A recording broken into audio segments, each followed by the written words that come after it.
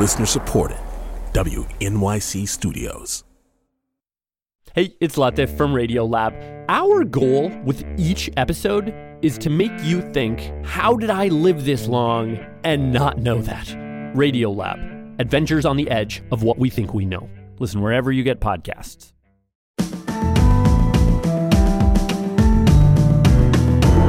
From WNYC Studios, I'm Brian Lehrer. This is my daily politics podcast. It's Tuesday, March 7th. I want to draw attention to something I had first intended to ignore. It's something that happened over the weekend at CPAC, the Conservative Political Action Conference, which took place this year at a convention center near D.C. If you've heard any news about CPAC, maybe it was that Donald Trump gave a speech that lasted nearly 2 hours, or the fact that CPAC wasn't very well attended compared to past years. But one moment that has gotten a little bit of press coverage was a really hateful speech by a political commentator who called for the eradication of transgenderism from public life. Using the word eradication was received as incredibly threatening, you can imagine, by many transgender Americans. Some compared it to the Nazis who wanted to eradicate the Jews and then, of course, tried to literally do that. In this case, the commentator also said, quote, "There can be no middle way in dealing with transgenderism. It is all or nothing." That's another threatening line, right? And he basically denied the existence of transgender identity, instead calling it an ideology. That was the context of his call for eradication. The line was, quote, "If it is false, then for the good of society, and especially for the good of the poor people who have fallen prey to this confusion, transgenderism must be eradicated from public life entirely, the whole preposterous ideology," unquote. And then, maybe even more scary than even the words in that line, and maybe even more reminiscent of Nazi Germany, the crowd attending the speech heard those words, and what did they do? They cheered. You don't have to be paranoid in America today to imagine that crowd becoming a mob and acting on the call to action as they had just heard it.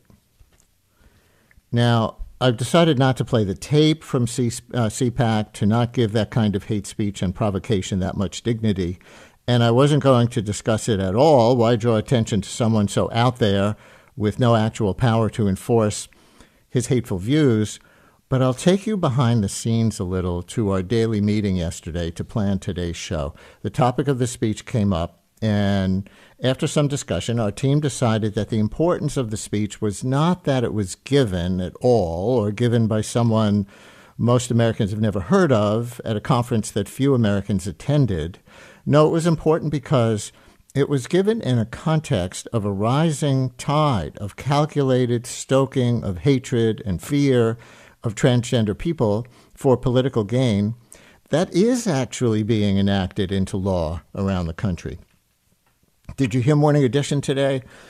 At the beginning of the 7 o'clock hour, they had a story about new bills for the Florida legislature expected to pass under Governor Ron DeSantis' guidance and leadership that would, for example, ban colleges from having a gender studies major or minor and expand the so-called Don't Say Gay bill, which already bans classroom discussion of gender identity or sexual orientation through third grade, extended through eighth grade. So much for the argument that it's only about protecting really little kids from inappropriately sexual content, right? It would now be banned through eighth grade. The bill also would prohibit teachers, if you haven't heard this one, get this, from referring to students by any pronouns other than their sex at birth. And the language of the bill includes a line that really goes all the way to where the CPAC speaker went in denying transgender people's existence altogether. The bill says, quote, "A person's sex is an immutable biological trait," unquote. A person's sex is an immutable biological trait. Sorry, transgender people, your identity no longer would legally exist in Florida schools. And for as bad as that is, Florida is just one state where that kind of thing is going on. Tennessee just passed a law, maybe you saw some of the coverage on this, that appears aimed at drag events, including voluntary and innocuous drag story hour events, as allegedly sexualized material that is harmful to minors. Drag story hour could be interpreted as a crime in Tennessee, and there are others. All of which is just to say, on that fine line between denying oxygen to something that could lead to Nazism versus calling it out, we first decided to deny it attention, but eventually decided, in the whole context of how far these kinds of threats have already gotten, maybe it's better to call it out. I hope it's the right call. With me to discuss, Kate Sosin, LGBTQ plus reporter for the news organization The 19th, named for the 19th Amendment, which gave women the right to vote. Their latest article, by the way, from another part of their beat is headlined, "Oklahoma Lesbian Will Appeal After Her Parental Rights Were Transferred to Son's Sperm Donor." Maybe we'll get to that too. Kate, thanks for coming on for this. Welcome back to WNYC. Thanks for having me, Brian. I'm happy to be with you this morning. How do you see the national context for the speech at CPAC? But it's pretty complicated. I think your complicated feelings about calling this out are on point, and I am with you there, right? Like, it's difficult to want to deny this and ignore it. And it's true that comments like this really only have fuel in the context of national media, which is that the more energy we put into them, the more screen time we give them, the more meaning that they have. And we really don't have a lot of information that gives us credence, right? These arguments are not winning with voters, right? And at the same time, some of these bills are passing, and it is important to point them out. And so I'm with you in that. It's really complicated to track stuff like this, and so I'm happy to be here with you talking about this and digging into some of it. And I don't see that you or the 19th have published on the speech. Maybe I'm just not finding it. But if I'm right, did it just not make the cut, or did you grapple with the same kind of question that we were just discussing and land on the other side for the moment? We're a really small news team, first off. And there is so much LGBTQ plus news right now that it's hard to cover it all. And then the other thing is, if someone else has done an article, I tend not to. And that's what most of us do. This was going to be covered widely. But then the other thing is, I want to do a story that a trans person can look at and use, right? And rhetoric like this doesn't serve anyone. And when we look at a speech like we saw at CPAC, it's not particularly surprising, but it also is not particularly relevant. And I know that that's going to sound surprising because we are seeing all these anti-LGBTQ bills. But if we look at the numbers and the polling, and especially I think midterms are the best indicator we have of where the country is at, that this kind of rhetoric, it's not winning with voters. So what it is doing is it's getting people like us on the radio to talk about it, which is, of course, why you are so conflicted about bringing it on. And now all of us know, the names of the people who are doing this, right? So all of us today are talking about CPAC, which a lot of people just didn't attend, and are giving sort of air to these conversations. But, the voting just tells us, there are more what the Human Rights Campaign calls equality voters voting than ever before. That number in 2018 was 29%. This year in 2022, it was 39%. It's a 10% jump. And white evangelicals who typically don't vote for LGBTQ issues and make up a big percentage of the GOP base, they were at 26% in 2018. They're 24% now. And so that core base is shrinking. And so digging into this issue, which we've seen has just not been winning. More LGBTQ plus candidates won in 2022 than ever before, and by numbers that we have just never seen before. And so I think we are focusing on these anti-LGBTQ bills, and we should be talking about them, because in some red states they are getting traction, but at the same time the country is moving on from this. This is a backlash to the country shifting. Can you expand on that phrase you just used a minute ago, equality voters? When you said there were more equality voters in the 2022 midterms than previous elections, how do you define that? Yeah, so this is not my concept. So the Human Rights Campaign, which is the largest LGBTQ organization in the nation, did some polling with Catalyst, which is an organization that does polling. And basically, equality voters are people that are motivated to go to the polls, and they vote on LGBTQ plus issues as well as other civil rights issues. And they are motivated to go to the polls to vote for LGBTQ rights. And so they have been tracking this for the last few election cycles to see how many people actually go out to vote for LGBTQ issues. And then they run those numbers up against what are the issues that motivate people to vote, just generally. So I think it's important to also note, more than half of the voters that were polled in this last election cycle in the midterms chose inflation as their top issue. And then the next big issue that they chose was abortion at 29%. Mm-hmm. Transgender healthcare and on the pro-abortion right side, overwhelmingly. Right. Yeah.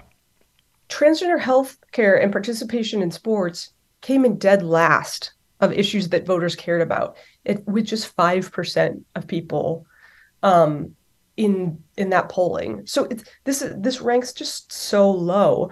It's not an issue that most of us are thinking about when we're like, hey, my gas is expensive. I can't afford my groceries this month.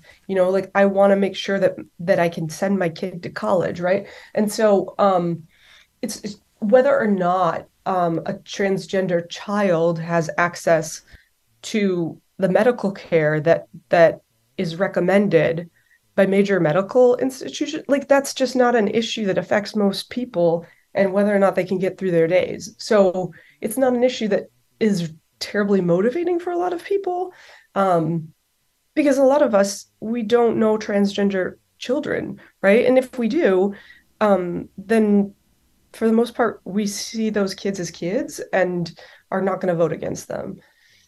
Kate, you were just giving us a very optimistic take, I think, politically speaking. And I know you wrote a whole article after the November elections to that point. Republicans doubled down on anti-LGBTQ plus rhetoric in the midterms. It wasn't a winning platform, the headline of your article from November. But then how do you explain Ron DeSantis? He won in November in a blowout. He's now presumably laying the groundwork for a presidential run precisely by doing this in the Florida legislature. Look, there's no question that this is a strategy, and that for some candidates, it is getting them a ton of airtime, right? And I want to also point out that this kind of rhetoric has real consequences, right? I think that we can look at the number of transgender homicides and the spike in them and draw a line to this kind of rhetoric. This kind of rhetoric has real serious consequences.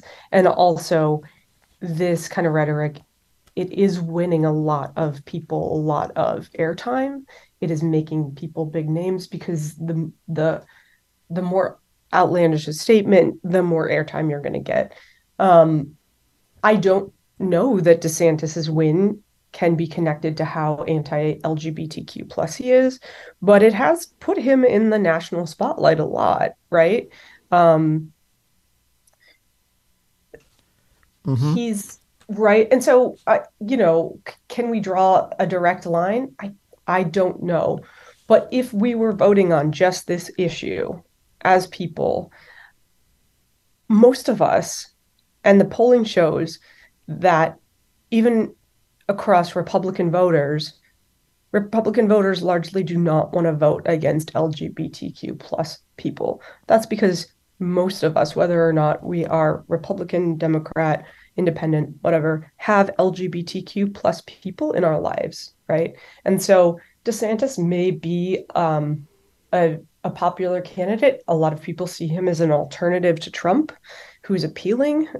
People have gotten wary of Trump.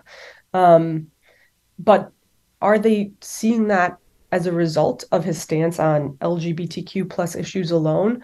I don't know that we have evidence of that. Yeah. Is it in the analysis that you gave, is it worth unpacking LGBTQ plus just a little bit? Because I know that the polls certainly show that most Americans, and I think at this point, I don't know if it's a majority of Republicans, but certainly trending in that direction, support gay and lesbian marriage. So that's becoming a consensus position.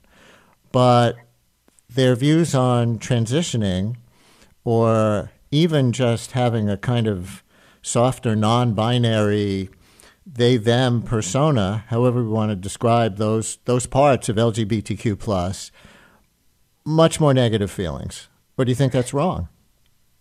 No, I think you're onto something. Part of that is simply the math of knowing, right?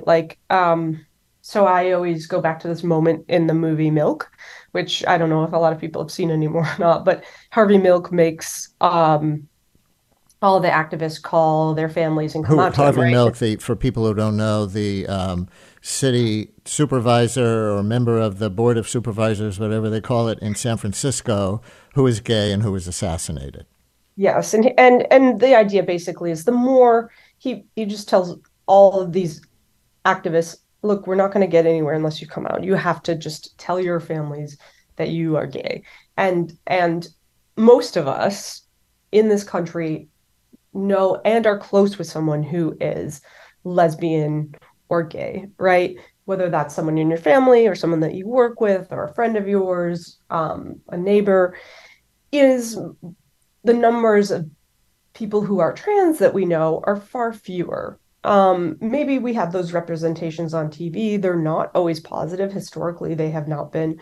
And then to have a transgender kid, we have far fewer examples of that. And for us, like, our identities are so wrapped up in gender that we feel like, oh, kids transitioning genders is a scary concept, right? So, yeah, there is certainly a divide. There's even a divide in the LGBTQ plus community because we really feel like gender is very much tied to our identities. And that, if you want to explore or change your gender, that your life is ruined, right? I am a transgender person. I'm non-binary. I've known that about myself just about my whole life. And I've had a wonderful life, a beautiful life, lots of people who love me. And it hasn't been filled with pain at all. But I think most of us think like, this is a terrible existence, right? Something is wrong. And there is an intervention. And we just don't want there to be trans people. It's like the worst outcome, which is how we used to see being gay and lesbian. Right.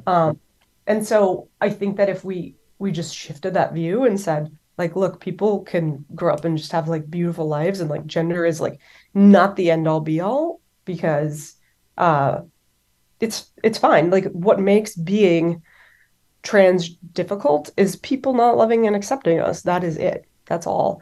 We'd have a different outcome. But yeah, we are not there yet. Most of us do not know or have people in our lives who are trans, who are close to us.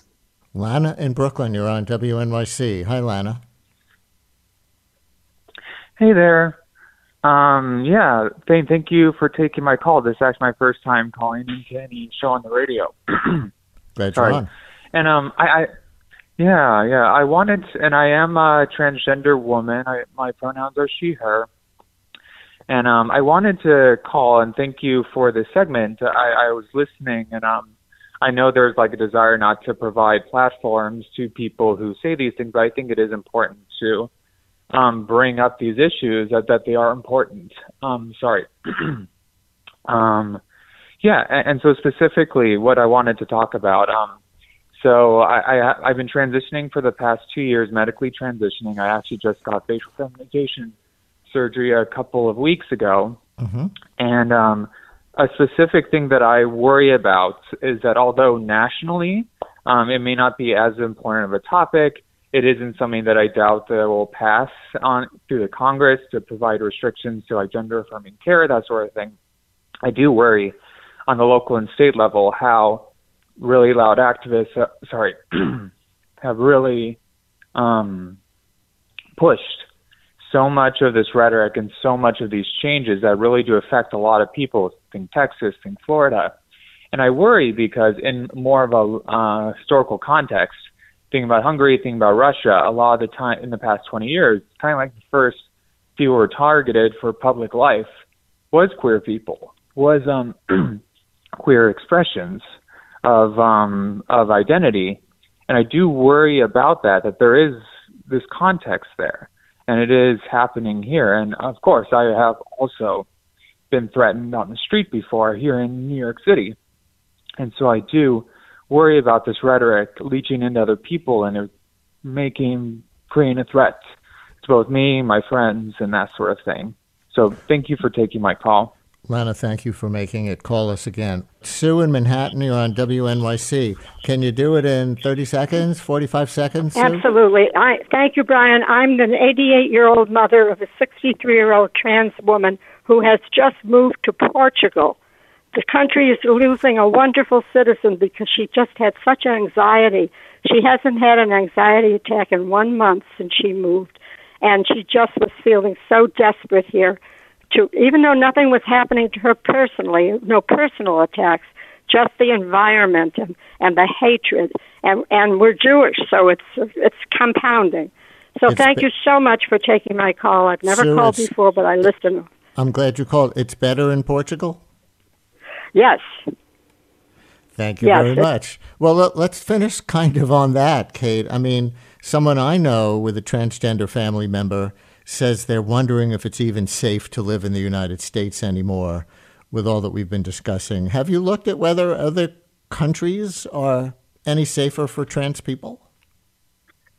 Yes, I haven't. And I also want to share, I do know of parents with trans kids who have left the country, and I've talked with other families who are considering leaving because they are in states where these bills are passing. But they're also looking at the rest of the country and they're saying, where will be safe? The whole country is looking at doing this. And they want to raise their kids in an environment that feels affirming. And the rhetoric in the country right now is really damaging. So yeah, I know of families and have reported on families who have left the country and others who are looking at doing so. Kate Sosin covers LGBTQ plus issues for the news organization The 19th. Thanks, Kate. Thank you so much.